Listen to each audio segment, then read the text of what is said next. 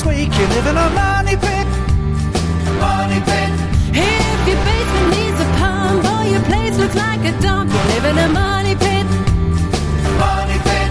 Pick up the telephone, fix up your home sweet home by calling 888 Money Pit. The Money Pit is presented by the Eden Pure Thunderstorm and Omaha Steaks. Now here are Tom and Leslie. Coast to coast and floorboards to shingles, this is the Money Pit Home Improvement Show. I'm Tom Kreitler. And I'm Leslie Segretti. And we are here to help you take on the projects you want to get done around your house today, tomorrow, in the seasons ahead. If you want to improve your money pit, turn it from house to home to your own personal castle, well, we can help. You can help yourself first, though, by reaching out to us with your questions at 1-888-MONEYPIT, because that is what we do. We've been doing this now for 20 years, and we love it. We love helping you achieve your home improvement and remodeling dreams. So reach out to us with your questions. You can also post them at moneypit.com.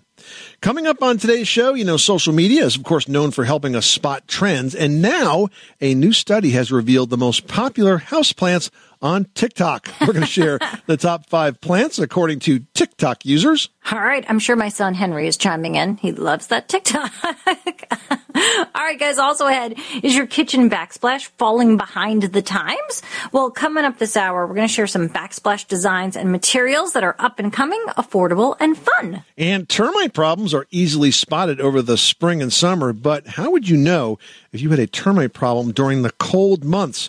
Well, I'm going to teach you, based on my 20 years experience of looking for those buggers as a home inspector, what to look for in the winter and when those destructive bugs are harder to spot. But first, we can help you save some money, save time, and avoid home improvement hassles that can slow you down on the road to your dream house. So reach out with your questions right now. The number is 1-888-MONEYPIT, 888-666-3974. So let's get started. Leslie, who's first? Kathy in Indiana's on the line and is dealing with a bald spot on her roof when it's snowy out. And we've been getting a lot of snow this winter, so your house must look like it's in need of a toupee. What's going on, Kathy? Hi. Yes, we just moved down here from Wisconsin down to Indiana. We bought this house, and we've been doing a lot of work on it. And when we got our first snow, I noticed on the back part there is a 1.5-inch diameter bald spot every time we got a snowfall. Okay. And we had a friend contractor come down. He went up in the attic, and he's like, there's nothing going on here. So the only thing we thought, well, maybe is going on is we have a heat pump, and we also have our dryer vent in that same area back there. And so now I had 2 different suggestions. He said to put a soffit venting on that whole area to get more air going up through there, and possibly maybe it's coming from the heat pump. But then I went to Home Depot, and I was talking to the guy there that seemed to know quite a bit, and he said that what he would do is take it and remove all the vented soffit in that area. And so if there is heat coming up, he said, but this shouldn't happen. He said, this is what people do. They put their heat pumps outside, and he's never heard of anything like this before. So we ended up doing that, so we don't know yet if that actually helped it or not. But yeah, it's not hurting the roof, not having snow on that one spot. If you want to know why it's happening, it's because that spot is warmer than the other spots around it. Now, why is it warmer? Well, you mentioned there's a dryer exhaust duct near there. If the dryer exhaust duct is not completely sealed, if it's dumping warm air in there, that's going to heat up that spot over the roof, and then any snow that hits there is going to melt and roll down. If the insulation has some gap in it of some sort in there where more room air can get up and heat that area right above it, that could cause it as well. But I would not tell you to start messing with your venting and everything else just because you've got a 1.5-foot spot that snow doesn't stick. It's curious, but it's not a major problem, and I wouldn't recommend major work for it. Okay, so we don't have to be concerned that there's heat getting up there and it's going to cause mold and issues going on? Well, I mean, I would determine if there's an obvious source of warmth that's getting into that spot. But, actually adding heat to that area is not necessarily going to cause mold. You'll get more mold in the less heated spaces, frankly, because when you warm air, it uses more moisture, essentially. That's why the warm air holds more moisture. So that's not really a concern. It's just kind of a curious thing. And, if you've got a dryer vent that's right near there, I'd start with that, because that would make perfect sense. If the dryer vent is is losing some of its air right in that space. That's not a good idea either because you don't want to be dumping any lint into the attic. That could be dangerous, okay? Okay, well, very good. Thank you. Did you know that Americans take 20,000 breaths a day and spend an average of 90% of their time indoors? That's right. And according to the EPA, the level of indoor air pollutants can be 2 to 5 times higher than outdoor air and occasionally more than 100 times higher. Plus, every spring we get socked with allergens too. Well, Air Doctor is an air purifier that filters out dangerous contaminants like pollen, pet dander, dust mites, and mold. Their Ultra HEPA filter has been independently tested to remove 99.99% of tested allergens, including bacteria and viruses. That's impressive. Now, Air Doctor also comes with a 30-day money-back guarantee, so if you don't love it, just send it back for a refund minus the shipping. And they're offering a special discount to Money Pit listeners. Just head to airdoctorpro.com and use promo code MONEYPIT, and you'll receive up to $300 off air purifiers. Exclusive to podcast customers, you'll also receive a free 3-year warranty on any unit, which is an additional $84 value. Lock this special offer in right now by going to airdoctorpro.com and use promo code MONEYPIT. That's airdoctorpro.com, promo code MONEYPIT. Tom in North Carolina, you've got the Money Pit. How can we help you today? We have a house that's about, it was built in 2007. It's about 2,700 square feet. And we have 2 air conditioner, heat pump, electric air conditioning, heat pump units in it. And we've just been having, a headache after headache with trying to cool the house and heat the house with them. We have a vaulted, like a kind of a vaulted ceiling, which looked great when we bought the house, and the registers are on the floor. But we're constantly, the air conditioning and the heat units are just running and running and running and running and running and never really cooling down the house or heating down the house. The insulation is excellent in the house. I'm trying to figure out any alternatives. We do have a gas fireplace, which basically really doesn't heat the house much. But first of all, you're saying that it doesn't work in the cooling mode or the heating mode. Is that correct? No, the cooling mode, it does work, but, it cools the house down, but it seems like the units run a lot. And actually, to be quite honest with you, we put some tent and stuff on some of the windows where they're getting direct sunlight, but the heating side of it is just terrible. My kids are freezing on the second floor. We have a bonus room over the garage, which is pretty much insulated. We keep that door closed. It stays cool in there, and it just runs cold all the time. And when I bring guys, people out to look at it, they say the units run fine, but, you might want to put ductwork here, ductwork there, ductwork here. Well, there may be some truth to that. First of all, the fact of the matter is that you need to understand that heat pump systems work different than fossil fueled systems. A fossil fueled system is going to warm air up and it'll come out of the register at 125, 135 degrees. A heat pump works different. A heat pump is going to throw air out at maybe 90 degrees. And so very often with a heat pump, you hear complaints of that, well, it blows cold air. Well, it doesn't really blow cold air, but the practice is that if you have a little moisture on your skin, you put your hand in front of it, that moisture evaporates and that makes it feel very chilly. And that's one of the reasons it's uncomfortable. Then, of course, if it can't keep up with demand, then it switches to its backup system, which is electric resistance heat. And, of course, that's really expensive to run. The heat pump thermostat is designed to maintain a 2-degree temperature differential between what it is in the house and what you set it at. So if you set it at 72 degrees, and it falls to 70 in the house, the heat pump will come on. If it falls to 69 or 68, the electric resistance heat will come on. Now the air coming out of the ducts is going to be much warmer, but you just more than doubled your expense. Now, if the system is not doing its job, there's a couple of things I would look at before I thought about replacing it. One of which is the duct design, because if you're not getting enough return air back to those units, then that could definitely be a contributing factor. You said that you've addressed the insulation part of it. In terms of your thermostat, are you on a clock setback thermostat? Yeah, and we have it. It's at 66 degrees in the wintertime. That's what we have. It's 66 and 67. We don't ever. Maybe your kids are cold just because you haven't turned the thermostat up. We're from up north, so we can deal with that. But what happens is when it starts running and running and running and running and running, it's just like, that's all I keep hearing. Like every 2 seconds, click, click, click, click, click, click, click, click, click, click. But we have the option of propane. And, being from up north, I lived with wood-burning stoves, and, I grew up in Vermont, and, we had oil heat and electric backup for emergencies and stuff like that. But, I'm just wondering if there's anything on the propane side that might be more efficient. Well, certainly if you went to any kind of a fossil-fueled system, it's going to put out warmer air. But I would want to make sure that the duct system was properly designed and installed before I do that. Because if you change out your furnace and it turns out that the duct system isn't installed properly or designed properly, if I was going to make a change, I would not want to just kind of get a seat of the pants opinion by an HVAC technician. I would want somebody who designs these systems for a living giving you a good reasoned explanation as to what's wrong with the system and why it needs to be fixed. I want you to guard against, the handy guy that comes out that maybe just most of the furnace service going, well, you could throw a duct in here, throw a duct in there. That's not what you want. I mean, there's a science behind this. It's not a guess. You can figure out how many BTUs you need to heat a house, how many BTUs you need to cool a house. It's called a heat loss analysis or heat loss calculation. And somebody that does this professionally can handle that. So I would take a look at the duct system first, see if it really is designed correctly, because frankly, many times it's not.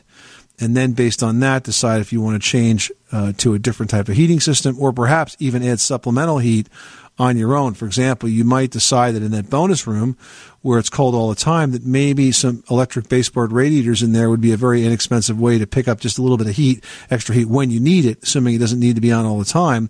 It could be a low installation cost, certainly a lot less than replacing your furnace, and you could just have it when you want it. But take a look at the duct design first. 9 out of 10 times, that's the source of this kind of issue as you've described it. Thanks, guys. You're welcome, Tom. Good luck with that project. Heading over to Alabama now, where Mary is trying to remove some old caulk from a bathroom fixture. What's going on? Hi. I recently was trying to remove the caulk from around my bathtub. Okay. And cannot get it removed. I purchased one of the tools at Home Improvement store, and it is so hard that it won't remove. And I'm worried about scratching the bathtub and the edge if I get a razor blade. Have you ever used a paint remover to remove layers of paint? Yes. Okay, well, just like a paint remover will strip paint, there's a product called a caulk softener. And the caulk softener gets applied to the caulk, and it sort of reliquefies it, softens it up, and makes it a lot easier for you to scrape it out.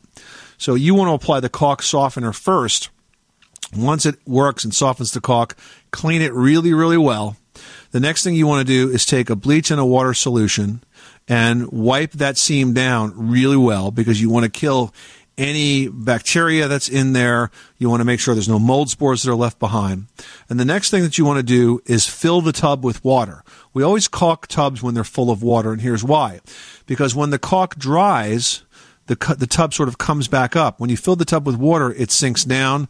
When you put the caulk in, let the caulk dry, then let the water out, the tub comes back up and compresses the caulk, and it's not likely to fall out again or pull apart again at the seam. Okay? So those are the steps you want to follow. Start with the caulk softener, wipe it down with bleach and water, fill the tub with water, caulk it. When the caulk dries, let the tub water out, and you're good to go. Okay. Can you recommend a good caulk to replace it with? I would take a look at the DAP products that include Microban. Microban is an additive that stops any mold from growing inside the caulk. Okay. Thank you so much. I appreciate it. You're welcome, Mary. Thanks so much for calling us at 888-MONEY-PIT. Well, social media is known for helping us spot trends, and now a new study has revealed the most popular houseplants. Research by the gardening experts allaboutgardening.com analyzed TikTok data to establish which houseplants are getting the most attention. Now, the study found that aloe vera was the most popular houseplant with over 2.3 billion views under the aloe vera hashtag on TikTok. And aloe vera is known to be relatively easy to maintain. It does well in sunlight and some warmer temps. You can also cut a leaf in half, right, and just rub it on your skin if you got a burn or irritation. Yeah, if you get a burn, or it's like a nice healing ointment, moisturizer. Just don't confuse it with poison ivy. That wouldn't end up nearly as well. That'd be terrible. The second most aesthetically pleasing houseplant is the pothos plant, more commonly known as devil's ivy. It amassed actually 312 million views on TikTok, and third place goes to the Swiss cheese plant with 242 million. Now, people like that Swiss cheese plant because it's really easy to take care of, and it rarely gets any diseases, and it definitely then falls, as far as I'm concerned, into that hard-to-kill category, which is a qualifier for houseplants around my house. Yeah, I was going to say that's also known as the plants for Leslie category. I definitely need plants that are hard to kill. Now, the snake plant, that one's known for absorbing toxins, is the fourth most popular houseplant with 161.9 million views. And rounding out the top 5 is the fiddle leaf fig with 94 million. This is a super beautiful plant with really large leaves. It loves the sunlight. I think these plants are beautiful. And I bet you last year it probably was number 1 because I felt like that was the trendiest houseplant everybody talked about last year. I think it's kind of hard to call it a houseplant, though, because it apparently can grow to 10 feet tall. That's a big houseplant. Yeah, a house tree. Everyone should know that drinking water is important to staying hydrated and healthy. Having safe, clean water is the last thing you want to worry about, but unfortunately, according to extensive research by the Environmental Working Group, 3 out of 4 homes in America have harmful contaminants right in its tap water. That's why we are thrilled to be working with AquaTrue. AquaTrue purifiers use a 4-stage reverse osmosis purification process, and their countertop purifiers work with no installation or plumbing. It removes 15 times more contaminants than ordinary pitcher filters and is specifically designed to combat chemicals like PFAS in your water supply. And they have water purifiers to fit every type of home, from installation-free countertop purifiers to higher capacity under-sink options. They even have a Wi-Fi connected purifier and mineral boost options. And its proprietary purification technology is independently tested by IAPMO to NSF and ANSI standards to remove over 80 of the most harmful contaminants, including chlorine, fluoride, arsenic, PFAS known as forever chemicals, nitrate, and many more. I can truly taste the difference when I compare it with my old water filter. AquaTrue saves you money also. Just one set of filters from their classic purifier makes the equivalent of 4,500 bottles of water. That's less than 3 cents a bottle. Plus, you'll save the environment from tons of plastic waste. AquaTrue comes with a 30-day money-back guarantee and even makes a great gift. And today, Money Pit listeners can receive 20% off any AquaTrue purifier. Just go to aquatrue.com. That's AQUATRU.com and enter code MONEYPIT at checkout.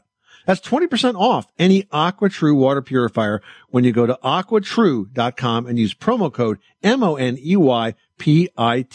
MoneyPit. We've got Lawrence on the line who's looking to add solar panels to the roof and has a question about his existing roof. Tell us what's going on. I'm looking into and possibly going to have solar panels installed on my roof, but the roof is over 10 years old, and they're talking about replacing the roof, and I just wanted to maybe talk to you about it and maybe get some advice. Well, first of all, I presume the reason you're talking about a new roof is because you don't want to put solar panels over an old roof because you would have to remove the solar panels to replace the roof, sooner than you expect, and that does make sense. Aside from that, though, I would just look very carefully as to whether or not you're going to get a return on investment by installing solar panels, especially because now you're giving up another 10 years potentially of roof life just to get those solar panels. What I find, unfortunately, with the solar industry today is there's a lot of fancy back-of-the-napkin math, if you know what I mean, that goes on when they try to show you what the savings is going to be. You really need to figure out how long those panels are going to last and whether or not it's going to be worth the investment either in paying for the project or outright, or sometimes you can lease them too. But in the case of leasing, you don't own the panels, and you end up, if you want to sell your house, having to try to get the next buyer to kick in and agree to pay for that lease as well, or you got to buy them out of the lease. So there's a lot to consider when it comes to adding solar panels to a house, and you're just dealing with another aspect of this, and this is whether or not you should replace your roof at the same time. But think about it. If that roof is not ready to be replaced, you're giving up 10 years of life just to get those solar panels. So it certainly impacts any cost savings that you think you might experience. Lori, you've got the Money Pit. How can we help you today? We have a Chamberlain 1/4 horsepower garage door opener, and it has no remotes. We bought the house as is, so we have no remotes for it. Also, it has a keypad on the outside, which I'm unable to use. So my question was, if I go to Home Depot or Lowe's, would a universal remote work, or do I have to call a garage door company out to sell us a Chamberlain remote and program it? Why don't you do this? Why don't you get the model number of the Chamberlain garage door opener, which is probably printed on the back of the unit, go to the Chamberlain website and get the owner's manual for the door opener. With that owner's manual, you should be able to program the keypad. It'll tell you the right sequence to do that. And also, you most likely can find out from Chamberlain exactly which remote is designed to work with that unit. Now, Chamberlain's a very good company, and in fact, they have a new technology that's called MyQ. And the cool thing about the MyQ technology is you can actually put this MyQ unit in your garage, and then you'll be able to open and close your garage door with your smartphone. So they're way ahead of the game on this stuff. Yeah, that's what I was going to ask you, too. Is this one too old to do that? I think it actually works on every garage door opener that was built after 1996, so it may not be. It might be fine. Can't remember if it's 96 or 94. Yeah, it goes back over 10 years. Good. Okay, this one's about 6 years old. I think that's how I would proceed. I would not just go buy something and hope it works. I would do the research, and you'll figure it out. Okay, Lori? Okay, I'll go on their webpage. Thank you for the advice. You're welcome. Thanks so much for calling us at 888-MONEY-PIT. Now we've got Trent in Florida on the line who's dealing with a fallen apart popcorn ceiling. How can we help you? Well, my popcorn ceiling is actually in my bathroom. It's, I guess, one night or something, my son had gotten it wet, and when it dried, it started flaking off the ceiling. And now it's just continuing to do it. Well, it's funny because when you get a popcorn ceiling wet, that's actually the way to remove it. You would spray it with, some sort of garden sprayer and then scrape it off. So if you want it gone, he's got you on the correct Now's path. the time, right? But if you don't want it gone, what I would do is this. I would take like maybe a stiff bristle brush and gently brush away, maybe like a dry paintbrush, and just brush away all the loose stuff. And then you're going to pick up some popcorn ceiling patching material. There's a number of different manufacturers of this. I know that Zinsser makes one, Homax makes one. It comes both on a trowel-on finish and also on a spray-on finish. It looks like cheese in a can. Yeah, exactly. It looks like out. Cheese Whiz. And you can spray that on and recreate the popcorn effect that way. And then lastly, you're probably going to have to paint that ceiling and paint the entire ceiling to blend it in. But you got to get rid of the loose stuff, add the patching material, then repaint the ceiling, and you'll be good to go. Okay. Well, great. Well, thank you very much. Well, kitchen backsplashes are a super popular item for helping keep the kitchen clean, but some unexpected materials and looks also are putting them front and center as a decor choice as well. Yeah, glass backsplashes come in countless colors, shapes, designs. I mean, you can have them look classic. You can have them look trendy. So there's lots of options, and it really creates an endless design. And you can also go with square tiles in expected colors, or you can do a full slab of glass that's been painted on one side. I kind of like that because it's super glossy. It gives it a little bit more of a modern feel. So depending on your space, there's a great way to use glass tile. I would worry a little bit about getting it too, if it was, well, I guess if it's glass tile, it's okay. But if it's like clear glass, have you ever seen that used, or sort of like a stained glass look? Because it seems to me like that would be hard around the heat areas, like right behind the stove. Yeah, I have not seen. I mean, it's a very specific type of glass that's used for backsplash. But if you want a stained glass look, there's definitely ways that you can achieve it. There's also several mosaic tile companies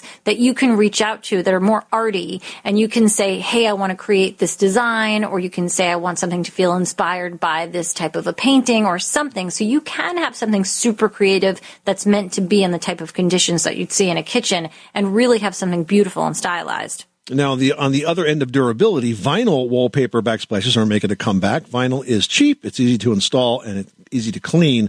And it comes in lots of colors and patterns and textures.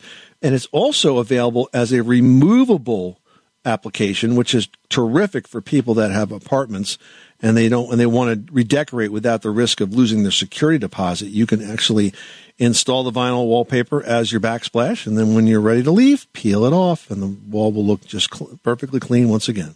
You take it with you or throw it out. Another way is to use something more natural. Now, I like this idea in areas where it's not going to get wet, because if you try to put this behind a sink and something does splash up on it, then it's definitely can be an issue. But you can use like reclaimed lumber from old pallets. I mean, you can really find some interesting things at an architectural salvage spot that has that sort of natural wood plank look. And it could be really fantastic, and it can match, a way more rustic-y farm style kitchen, but it can also be a great contrast to something that's more modern and super clean and white and gray. So there's a lot of nice ways. And, if you really want to use them in areas where there is a tendency to get wet, you just want to seal them, and you can seal them with epoxy, a clear coat, so that it really does stay well. Or you can do a clear coat with sort of a white paint mixed into it to give it that whitewashed effect, or paint them white and then seal them. Lots of things you can do to give it that more rustic feel. Now, the white on white subway tile has been popular for many years. You can give that look a twist by using colored grout. I just did this in a house we remodeled. I used gray grout on the white surface, and we had a black or a dark charcoal gray kind of countertop, and we had stainless appliances, so it all kind of blended really, really nicely just by using a colored grout instead of white. And because it's gray also, it's going to hide the dirt a heck of a lot better. So lots of options in Backsplashes right now that can really spruce up the look of your entire kitchen. We've got Cindy in Michigan on the line who wants to talk about reducing energy costs. How can we help you? Is there a way to lower your electric bills by generating your own electricity? I've heard of solar panels and windmills, and seems like they cost a lot of money to get them going, and I'm wondering, is it actually feasible financially to do something like that? Yeah, well, first of all, the most effective way to cut those energy costs, and especially if we're talking about heating and cooling energy, is to improve the energy efficiency of your home. And the single most important way or easiest way to do that is by improving insulation. It's amazing how many people simply don't have enough insulation. In a state like Michigan, you're certainly going to want to have 15 to 20 inches of insulation in your attic. Now, as to your question about generating your own power, there are some programs that are run by state governments and by utility suppliers that include different sorts of rebates and different sorts of purchase, I don't want to say schemes, but sort of plans for getting that equipment to your house. So, for example, in my part of the country, they have offers where you don't actually pay for the initial installation. There, you partner with an energy company that does the installation of solar panels, and then as it generates energy, you get to keep some of that, and some of that goes back to the utility company, and eventually it pays off the cost of that installation. So I would investigate solar programs in your area and rebates that might be available. Start with the utility companies and go from there, because if there's a favorable program, that's the only way it makes them cost effective. You are correct in that a lot of these things are very expensive and don't make a lot of economic sense. But if there's rebate money available either locally at the state level or federally, it does make sense. Okay, so you would just call your energy company then? I would start there with your utility company, or just simply do some research online for rebates that are available in your area. Okay, Cindy? All right, thank you. You're very welcome. Good luck with that project. Well, termites can wreak havoc on your home and can turn buying and selling into a nightmare. Now, the key to avoiding those costly headaches is to identify termites ASAP, which, depending on the season, can be surprisingly hard to do. Yeah, that's right. You know, termite activity naturally slows down when it's cold, but the hungry bugs don't stop. So while an infestation is harder to identify during winter, even for some home inspectors, it is just as important a time to catch it. Yeah, you know, there are a few things that you can look out for in the winter that can help ID these wood munchers. First of all, you want to look for mud tubes on the foundation walls, and they can be inside or out or even on the underside of a floor. Now, these tubes are about a ½ inch wide, and they're made by termites to keep them in the dark and moist areas when they start working and walking around the house and chewing on everything. I mean, for this, without basements or crawl spaces, you want to look for sunken wood surfaces that seem like mild craters on the surface, or maybe they look like branches right under the surface of the sheetrock walls. I mean, it's amazing how quickly these termites can move. Yeah, and here's a good trick, and that is to use a strong flashlight. So if you take the flashlight and you hold it flat to the wall, so now it's sort of parallel with the wall, casting that beam across the drywall, especially like if you're on a slab, you do it around the foundation perimeter, and so you're getting it all the way down to the floor. The termites will actually eat up through that drywall. They'll eat the paper, which is between the plaster and the paint. And they'll leave the paint, they'll leave that plaster, but they'll eat the paper. So when you cast the light across on an angle like that, you can actually see what looks like sort of the branches of a tree, like vines, just kind of like spreading out through that wall. And that's termites. So I've found a lot of termites over the years just with a flashlight by knowing how to hold it. So it's a good trick for trying to find out what's going on there. You can also inspect floor framing and beams by tapping on them from the underside. If you have a crawl space or basement, I used to go around with a screwdriver. In fact, I had one, Leslie, I had it so long. It was one of these big, like diesel mechanic screwdrivers that was about 10, 12 inches long, flathead.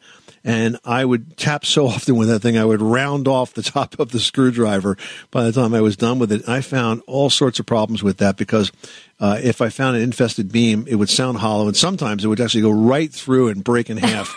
And it would rain in termites right over my head. Ooh. So it was a very effective tool for trying to find out what was going on. But, the sooner you catch them, the sooner you can treat them and the less damage you're going to have. Yeah, and another thing this time of year, I think with everybody having firewood, don't store it right next to the foundation because that's definitely a spot that those termites would love to hang out in.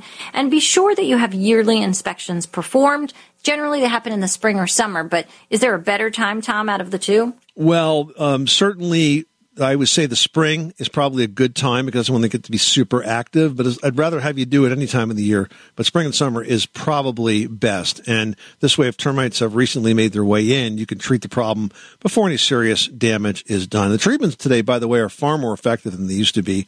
They are undetectable to termites. So the chemicals that they put in around the foundation perimeters, the termites basically go through these chemicals. They take it back to the nest and they eliminate entire nest that way. So very, very effective way to treat for termites.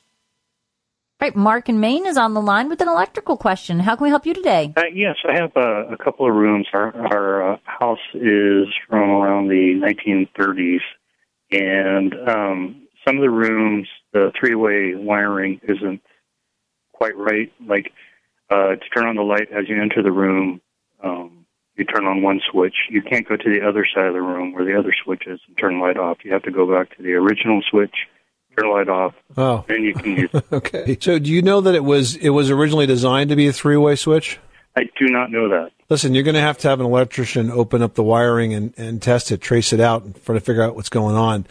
It's either that a switch has gone bad or more likely it's just not hooked up correctly. Okay. Now, I had been told that there are switches that are specific to three-way, and that is probably the problem, but to be honest, I don't know. Yeah, well, that's entirely possible, but it's got to be opened up and take a look at what switch device is in there, and then also determine if it's wired correctly, because it sounds like most likely it was incorrectly wired. It might have been that somebody, replaced one of those switches at one time and just hooked it up wrong. Okay. I mean, I've done that myself, just inadvertently. When I was painting, I recall, I took a switch apart to replace it from a toggle switch to a Decora switch. That's the kind of flat panel kind. Okay. And I swore that I had gone wire for wire and got it right, but I didn't. I got it wrong, and it did exactly that. So I had to reverse some wires to get it working back again. Yeah, that's pretty much it. I got some research to do. Trevor wrote in saying, we live in a ranch-style home, and our great room has cathedral ceilings. Can we fit them with crown molding? I don't know. I feel like where would you put it? Probably not. I mean, crown molding is gorgeous, but it's made to trim rooms that have ceilings that meet at a 90-degree angle, and cathedral ceilings sit well outside of that span.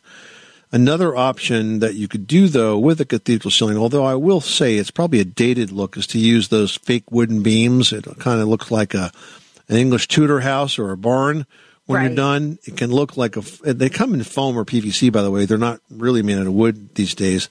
And you can design that ceiling to look like exposed beams, which can be kind of cool looking. But really, a simpler option is just to kind of reserve the decorative molding for the spaces below, the windows and the doors, and leave that ceiling alone. Because if you do try to put any kind of ceiling, even a band board around that sort of ceiling perimeter where the ceiling meets the walls, it's going to make the room look smaller, don't you think? I think so, and I also feel like it's going to make like a weird lip or ledge. And I guess it really depends on how high that wall is, like how obvious that would be. Because sometimes cathedral ceilings start at a lower point than 8 feet, on the side. So it really depends on what that room is like. You could have a super tall wall and maybe it'll look great, but I just worry that you'll have an odd ledge and it'll be strange. It just seems like a weird choice to me. Absolutely. The crown molding is fantastic for square corners, but for cathedral ceilings, not so much. Not so much, but enjoy that big, awesome room. Well, January is Bath Safety Month, and although there seems to be a month devoted to awareness for just about every situation, this one definitely deserves some attention. Falls at home injure millions of Americans every year, but Leslie's got some tips to help prevent those bathroom slips in today's edition of Leslie's Last Word. Leslie? Yeah, the bathroom, it's kind of a spot that's really prone to accidents. I mean, think about it. You've got soap, shampoo, all of those things are very slippery. You add water, it becomes more slippery, and then, of course, it's on tile. So it's definitely like walking on banana peels in there. But there are some simple things that you can change inexpensively to your bathroom to help make it a lot safer. Now, you can use a non-slip mat, or you can install adhesive safety strips or decals in your tub and shower. If you use a bath mat on the floor, you want to choose one that has a non-skid bottom. You can think about installing grab bars and shower stalls. Don't use towel racks or wall-mounted soap dishes as grab bars because they're not attached in the same way that a proper grab bar is, and they can very easily come loose, and then you could fall. You also want to try to keep the floor clean and dry. Promptly clean up any grease, like lotions or any kind of skin oils you might be using, or water or any other spills, because they can be very slippery on the floor in there. If you use throw rugs in the bathroom, or frankly anywhere else in your home, you want to place them over a rug liner or choose rugs with non-skid backs to reduce your chance of slipping. I mean, it can be a very common trip and fall hazard on those throw rugs. If you want some more ideas on how you can make your whole house safer, check out our post Preventing Falls at Home at MoneyPit.com. This is the Money Pit Home Improvement Show. Coming up next time on the program, the warm glow of a fire is definitely a welcome addition on a chilly winter night. But a wood-burning fireplace isn't the only way to get the heat and ambience that fire can bring. You can have all those same benefits of a fire without a chimney when you install a direct vent gas fireplace. We're going to share how to do just that on the very next edition of The Money Pit. I'm Tom Kreitler. And I'm Leslie Segretti. Remember, you can do it yourself, but you don't have to do it alone.